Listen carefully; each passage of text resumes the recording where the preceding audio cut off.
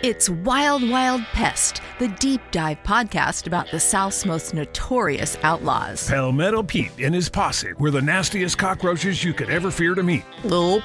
Trespassing, loitering, scaring innocent folk when they turned on the light. No thanks. And that's not to mention all the diseases the germ-ridden no-good-nicks were known to spread. Oh, no. Oh, yes, but fear not. Terminix was on the case with all the skills, experience, and tools needed to outdraw the outlaws. Learn more at trustterminix.com.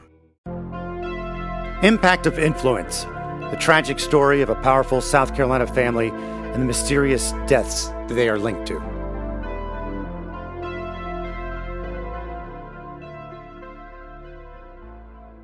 Hello there, welcome. I am Matt Harris, Seton Tucker across from me, and Seton, let's start off by telling about the Facebook page and the website where they can reach out. Yes, you can find us on our Facebook page, which is Murdaugh Podcast, and also on our website, which is murdaughpodcast.com. There you go. We are doing a different kind of episode this time. We've had experts in the past on money laundering and a forensic accountant and an expert on FOIA, the Freedom of Information Acts. And today we're going to talk to a 911 operator. Explain to people why we decided to do this episode, Seton. Well, there's just been such little information released from SLED about the deaths of Maggie and Paul and also the other deaths that have been tied to this case. But we thought it would be kind of a good time to go back and revisit the 911 call that Alec placed when Maggie and Paul were murdered and just kind of do a deeper dive, listen to it again with some fresh ears, and then bring in somebody who really can break it down for us in a meaningful way. Plus, you've mentioned that we've been getting a lot of questions. We hear so much about all the legal stuff that's going on, but people are really wanting to know about the investigations into Maggie and Paul's death, Stephen Smith's death, Gloria Satterfield's death. People want to get some answers on this. So we'll give you the 911 call that Alec placed the night of the murders of his wife Maggie and son Paul on the Moselle property, and then we will bring in a 911 operator and discuss how 911 operators handle these kind of situations. First, here is that Alec 911 call.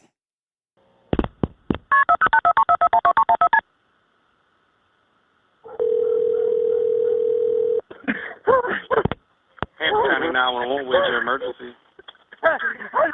This is Alec Murdaugh at 4147 Moselle Road.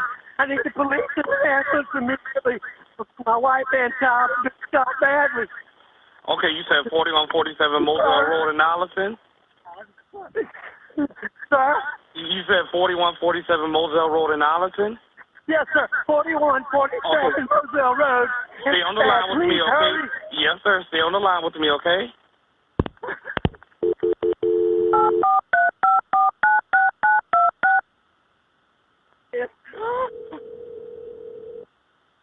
Hello? I'm still here. Stay on the line. I'm still here, okay? Carlton, I have an Alex Murdaugh on the line, caller from 4147 Moselle Road. He's advising that his wife and child was shot. Mr. Murdaugh, go ahead and talk to Carlton. It's 4147 Moselle Road. I've been up to it now. It's bad. Okay. Okay, and are they breathing? No, ma'am. Okay, and you said it's your wife and your son? My wife and my son. Are they in a vehicle? No, ma'am. They're on the ground out at my kennels. Okay,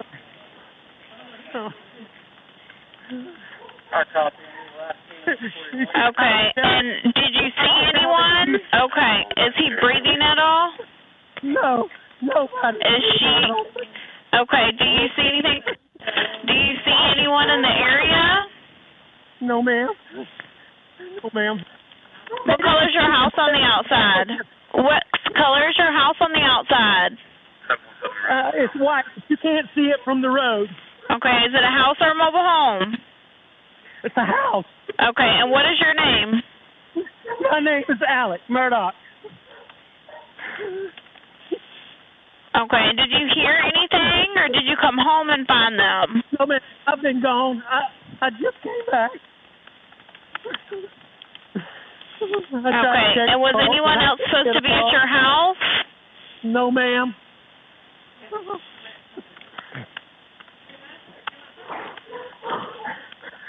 Please hurry. We're getting somebody out there to you.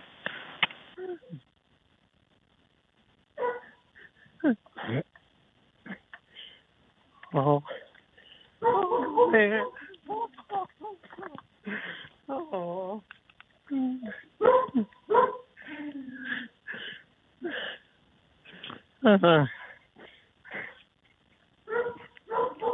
Okay, what is her name? Maggie and Paul. Maggie is her name? Yes, ma'am. Okay. And please hurry. We're getting somebody out there to you. Me asking you these questions don't slow them down, okay? And you sure they're not breathing? Is he moving at all, your son? I know you said that she was shot, but what about your son? Nobody's. They're not. Neither one of them's moving.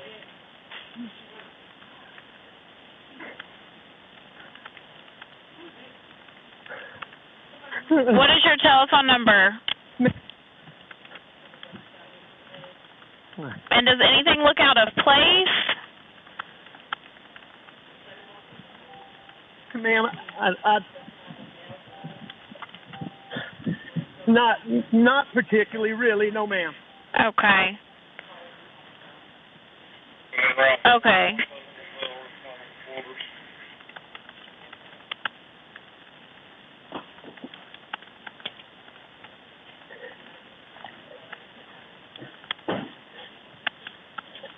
All right, I'm going back down there.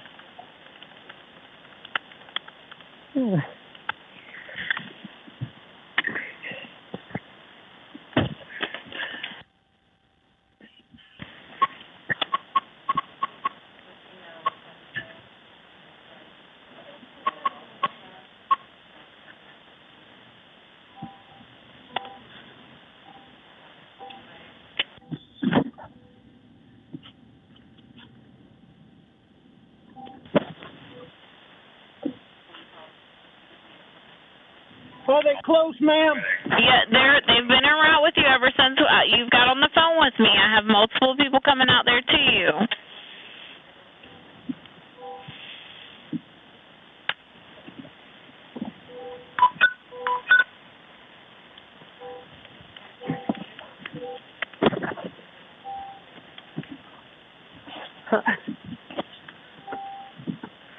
Okay, can you do me a favor, Mr. Murdoch, and turn on the flashers on your car so that way they can see where the kennels are? 21. Central come down station 18. You will need station 15.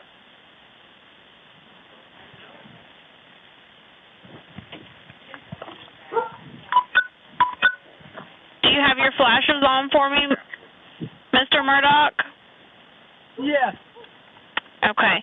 I don't want you to touch them at all, okay? I don't know if you've already touched them, but I don't want you to touch them just in case they can get any kind of evidence, okay?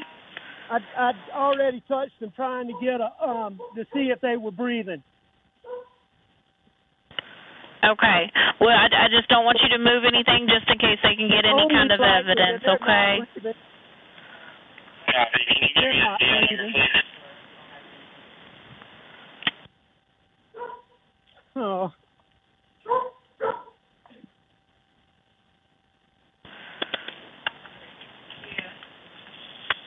Ma'am, I'm going to call. I need to call some of my family. Okay. Well, do me a favor for me. Whenever you see the officer or the medics, because they're all coming to you. Absolutely. Okay. But we have them come in, turn on the flashes on your vehicle so they can see you, okay? You got the flashers on for me? I do. Okay. All right. Just whenever you see them. Okay. How old is your son? 22. Okay. All right. We're getting them out there to you, okay? And I will answer if you call. All right. So that is the actual 911 call from Alec Murdoch the night he found Maggie and Paul murdered.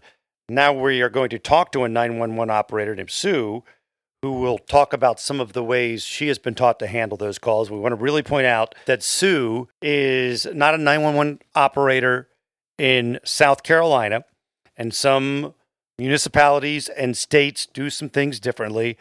Plus, it's very important to point out as well, when Sue will say they didn't ask this or they didn't ask that, it could very well be that that was redacted. Right. Yeah. And I actually spoke with another 911 operator, not the one we're talking to today, from the state of Virginia. And actually, that's not allowed. In Virginia, if you release a 911 tape, you are not allowed to redact it at all. So it's unusual. I guess those laws vary state to state. So, Sue, hi. Thanks for joining us. Hello. Let's start with the fact that the different states and municipalities or areas could be different, because you've worked for a couple of different places as a 911 operator. Can you explain what might be differences that you come across depending on who you work for? Oh, absolutely. So I've worked both for private ambulance services and 911. And the differences right off the bat is obviously our protocols. Jurisdictions, cities, states are all different on how we're going to handle every single call. A lot of it comes down to wording, what they want you to ask in the call itself versus what you're going to deal with. So say you're somebody who's answering the phone and I'm this sole person dealing with an EMS side of it. Somebody else may deal with strictly police. Someone else may deal with fire. It all very much depends on who's answering the phone, who I need to transfer you to, or who else needs to jump in as well. So when it comes to your protocols and jurisdictions and everything like that, it's going to be, the wording is going to be vastly different, and then what they expect from the call and what they need, whether even it's in the city or rural, it's also going to be different. It could be more difficult for some 911 operators as to others, because you might be, say, one 911 operator in a location might be just doing the 911 and they're hitting buttons or whatever, and the police and the EMS or whoever or supervisor are taking care of a lot of things. In some cases, the 911 operator is juggling it all. Am I right on that? That is correct. And I've seen both instances where you have multiple operators in one room and we're able to help each other out. I've also been in a room with only one other operator in a very small city. That's it. And if that other operator is on the call, you're alone. And that would leave you to dispatch EMS, fire, and police and communicate to all three while you're on the phone. Let me ask you this. Is there any standardized national training that dispatchers are required to do? Yes. It's emergency medical dispatch. So EMD training that we all have to do. For the most part, nationally, it would be the same. But then they always end it with follow your local protocols.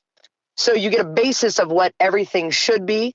Like we have like the EMD card set that we follow, which has now been computerized. So you're going to follow these exact prompts. However, different areas may add in different things that they request of you to ask. So what are the prompts that are on that EMD card?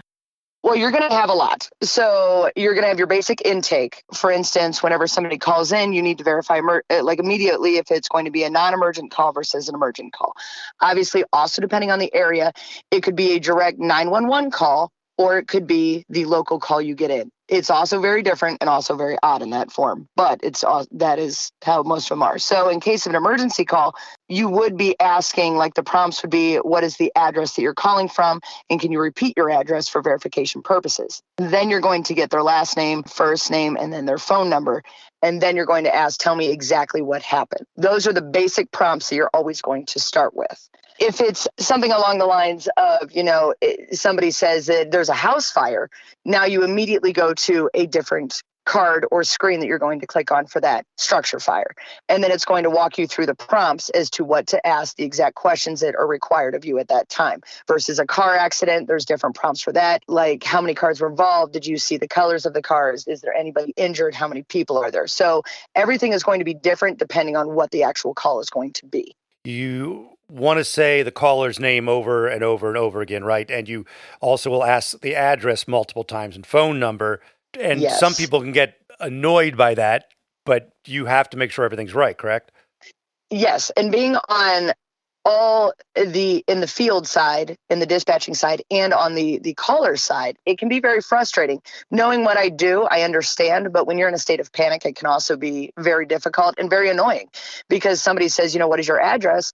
And you give it to them and you're calling from a cell phone, which means now you may not have called, you're going to call the National 911 line, which could be in this moment of Colorado, and you could be in Pennsylvania. Huh. So now they have to transfer you to the correct location. So really, cell phones have really shaken up how dispatchers have to treat things, because someone who maybe lived in California but now lives in South Carolina area, but they still kept their previous cell phone. A lot of people, myself included, I don't have a home phone anymore. Yeah. See, and the interesting part is over the last couple of years, the big cities have been able to narrow it down to like a 3-point area. So you have a triangle. Oh, wow. So whenever that's where your cell phone is going to bing off all of the towers. So we're able to get a so many mile location, but that's usually only in big cities. The smaller cities don't have those. So whenever you hear people saying like, oh, well, they were able to find my location, and that was incredible. Yeah. Do you live in Chicago versus do you live in a tiny little city? The little cities didn't have that. You're basing it on the address that you gave and trying to transfer to the correct location. And that can take up to a minute, which is valuable time, but that's what we're up against. Now I'm going to go into this. When we start talking about this, I want to make clear to everybody, when we start talking about Alec's 911 call, I want to remind you again that protocol different everywhere. Some stuff should be retracted. So this is not really like any kind of slight on this 911 caller, because we don't know what's missing. What we're going to talk about is what Sue would have asked and noticed which was missing, but that doesn't mean it was missing because it would be taken out. Right, because it's been redacted. And let's clarify, because we have a couple of 911 calls involving Alec. This is the 911 call that he placed after the deaths of Maggie and Paul. Okay, so you talked to me about the 6 W's. Explain what that is. Okay, so you're going to have anytime you have like an emergency, and now let's say in this case of bodily harm, so a stabbing, a gunshot wound, or anything like that. So your questions are going to be the who, what, when, where, why, weapons. Those are right off the bat, those are the things that you immediately want to know whenever you're talking to somebody. And you felt in hearing this, and again, you're not casting dispersions at this person, but you thought they were missing, like how many people are there, right? And explains a couple of other things that you felt were missing. I did. And obviously, since we don't know what they've pulled out of the actual tape, all I can go by is like how we discussed the silence on the end. And we've already discussed that as to why the dispatching, the typing, trying to get all the information. I know it, like as humans, we all do tend to panic sometimes, and it's hard to reel that back in. A lot of times people do great jobs at reeling that in, putting your personal side, your personal feelings aside. If you're able to, those are the top questions that you want to immediately ask, like who you are and repeating their name, like we discussed earlier, to keep them grounded, because it sounds a lot better instead of saying, like the sir or the ma'am. You want to keep them grounded. You want to pull them back.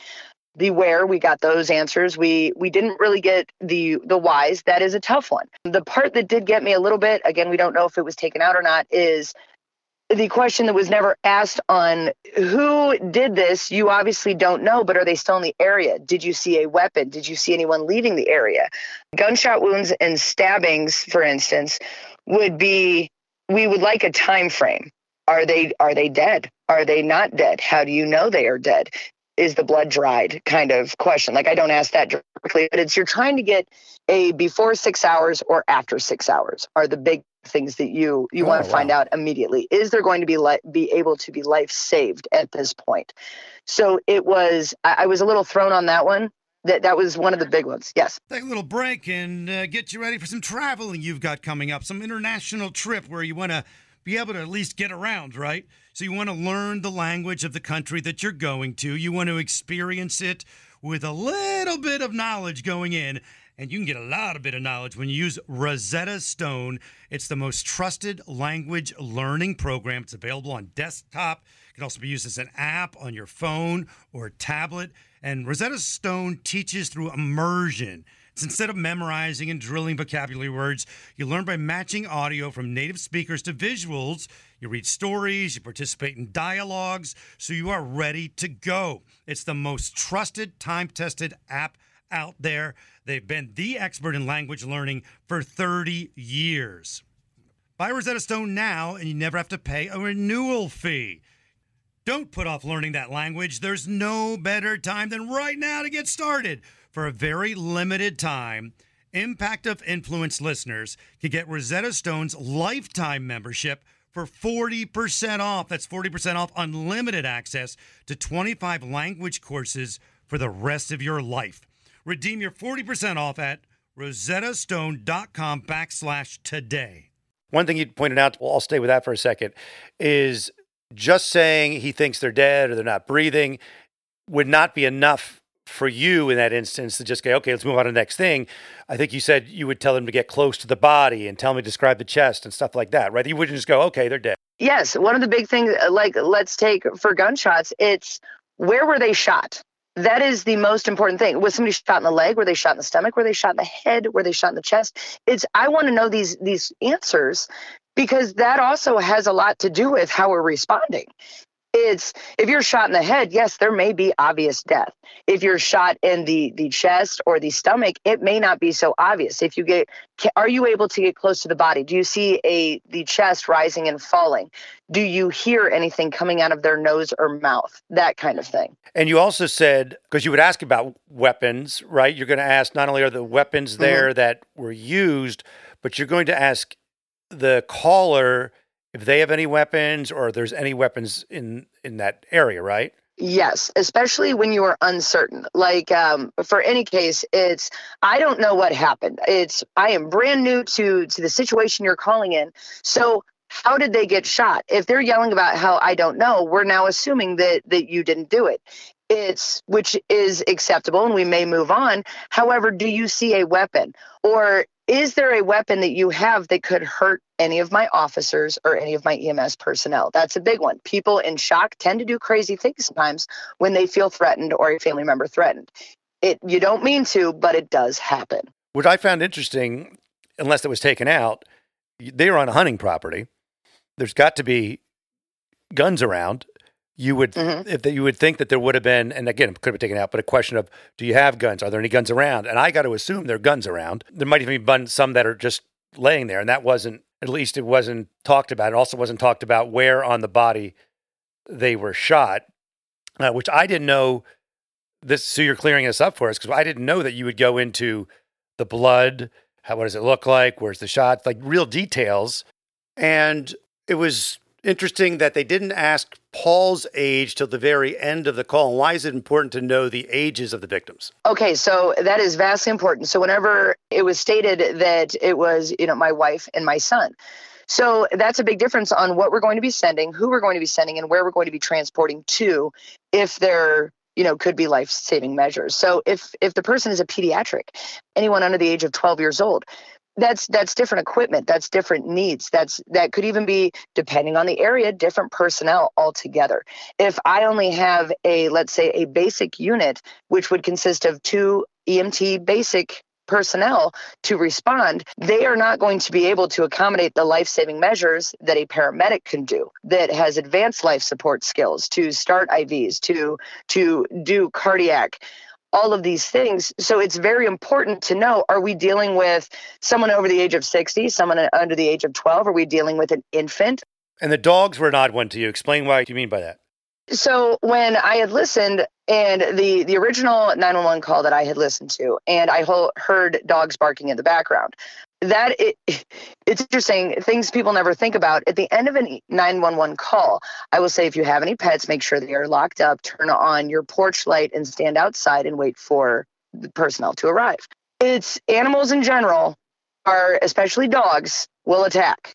They could say, you could walk into a house being on the field side and EMT side, and somebody saying, oh, my Doberman is very friendly. They have never bitten a soul. Well, now I'm handling this Doberman's owner, and they become very possessive. They can become very mean. You always want to make sure that the animal is secured. And to hear the dogs barking would have immediately, you need to listen to everything going on the phone call. You need to take in your sounds, the things that are going on. Dogs barking. Are you outside? Are you by train tracks? Are you by all of these things you need to take into account? Well, two things I wanted to bring up. There's been a lot of speculation about, you mentioned you'd always ask how many people were there. And the police reports that were released were heavily redacted. And there's just been a lot of speculation that there may have been someone else. So I kind of want to point out that potentially there was someone else there. And that's just a big question that a lot of people have. So I just kind of wanted to just circle back with you about that. Because you would ask clearly how many people there, who's there, all that, not just... Yes. Is there anyone with you?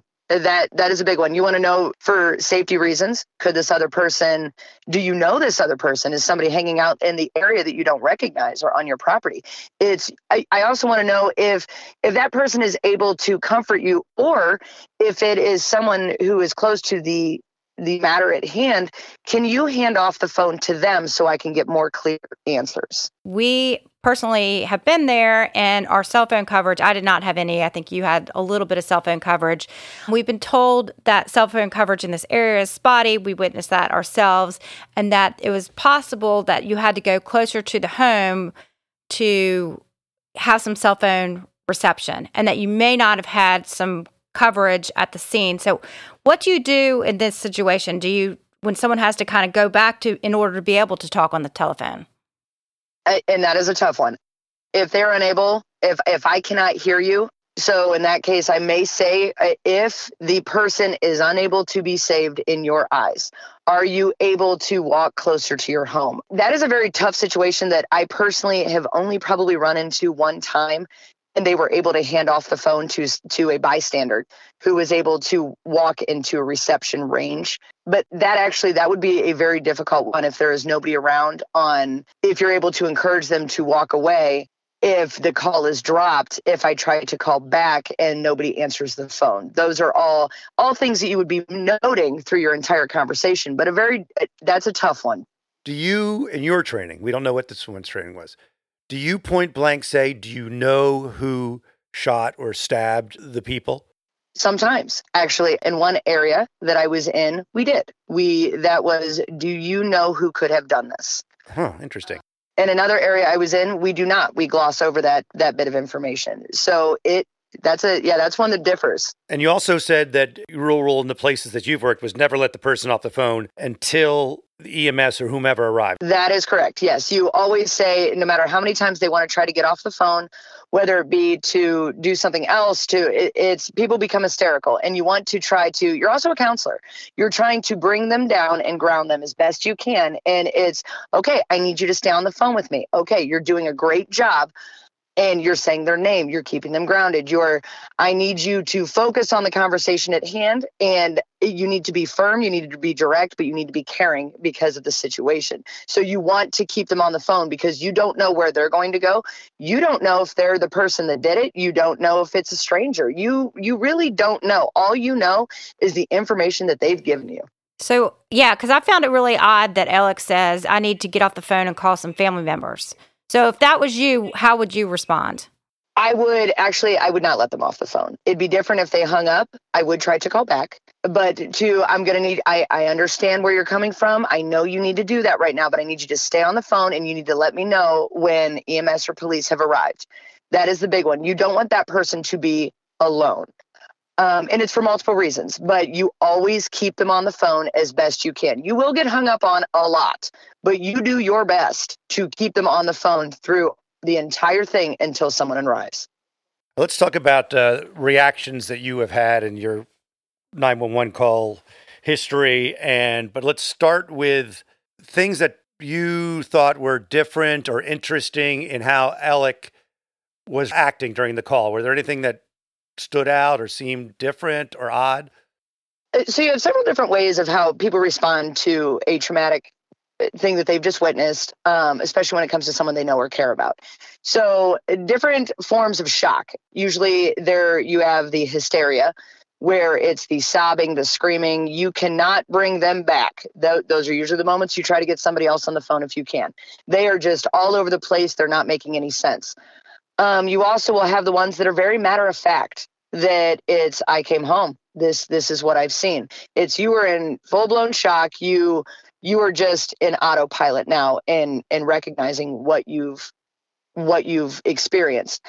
Then you also have the ones that are very curious, like what I noticed. And obviously this is just my opinion. It was very different from a lot. And I've heard a lot over the course of 10 years of how people respond. And this one particularly it was a very hysterical, however, not giving much information from what I heard that was actually played, and then how the response was, and then I need to get off the phone to call my family.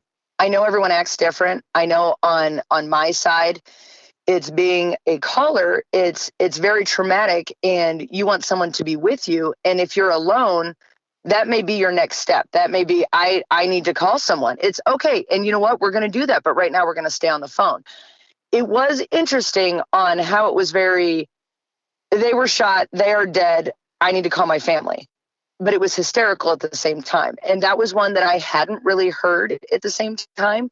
Obviously, every person is different on how they're going to handle things.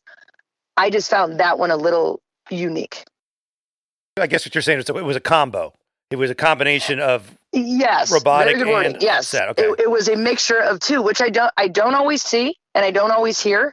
I'm sure it could happen, but it was interesting on my end that it almost seemed, hearing so many that I have, let's say 25 calls a day, it was interesting that it seemed almost forced or almost rehearsed, in my opinion. So the 911 operator that I spoke with said she finds that the calmest people are usually facing the worst trauma.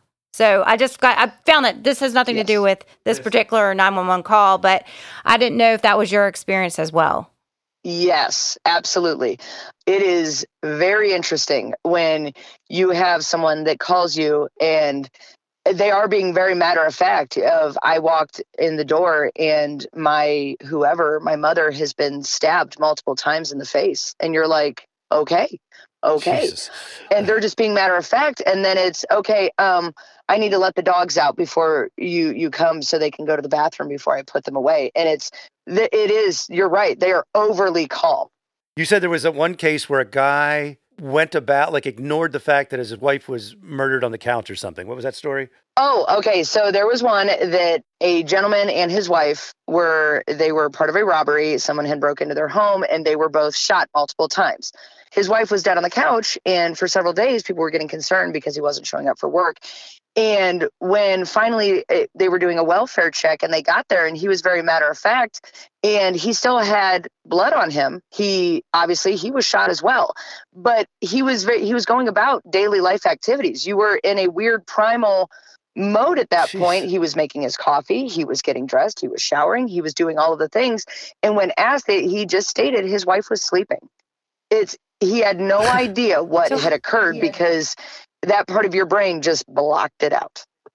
And they proved that he didn't do it, right? Right. How do you go home when you are told that someone was stabbed in the face? Do you bring this home with you, or you're able to kind of compartmentalize? Personally, in the beginning, I can say I did not do that great. There was a lot of tears. There was a lot of anger. It was like your shoulders constantly hurt.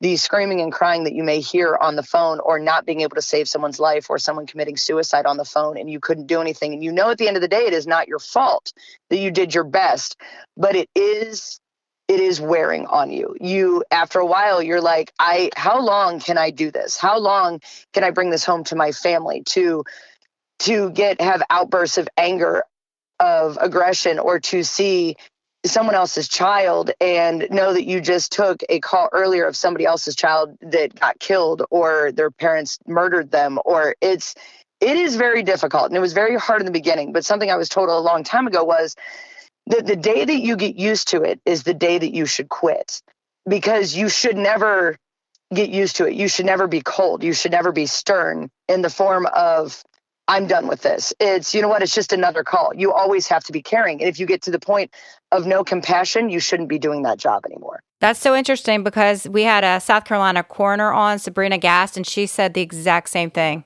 All right, Sue, thanks for calling. All right, thank you guys. Have a good one. Thank Bye. you. Wow, I thought that was really informative. I've definitely had a lot of questions after listening to it the first time. I think I have a better perspective after hearing from an actual professional. I agree.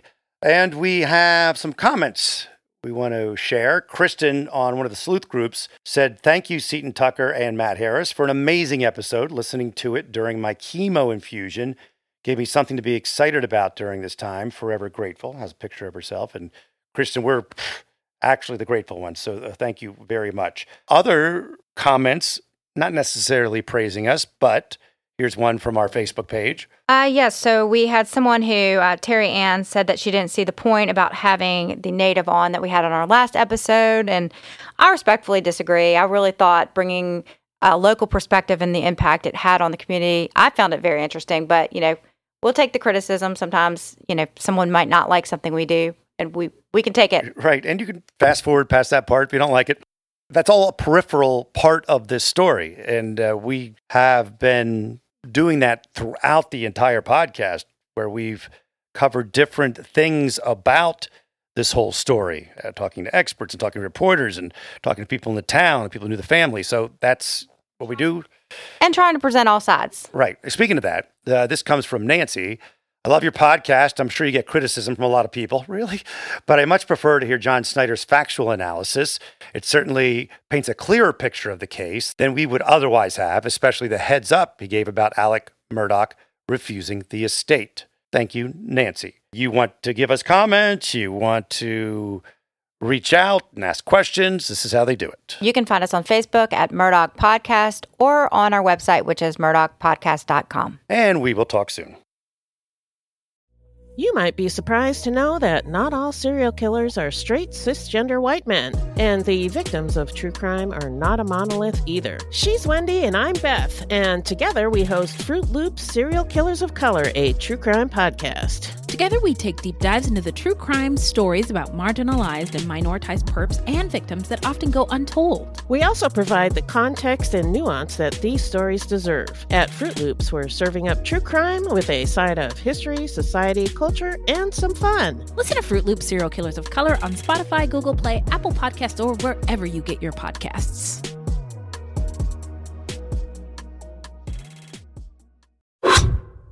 So when the scammer uses the hypnotic method of building rapport, then they create dysfunctional, delusional reality.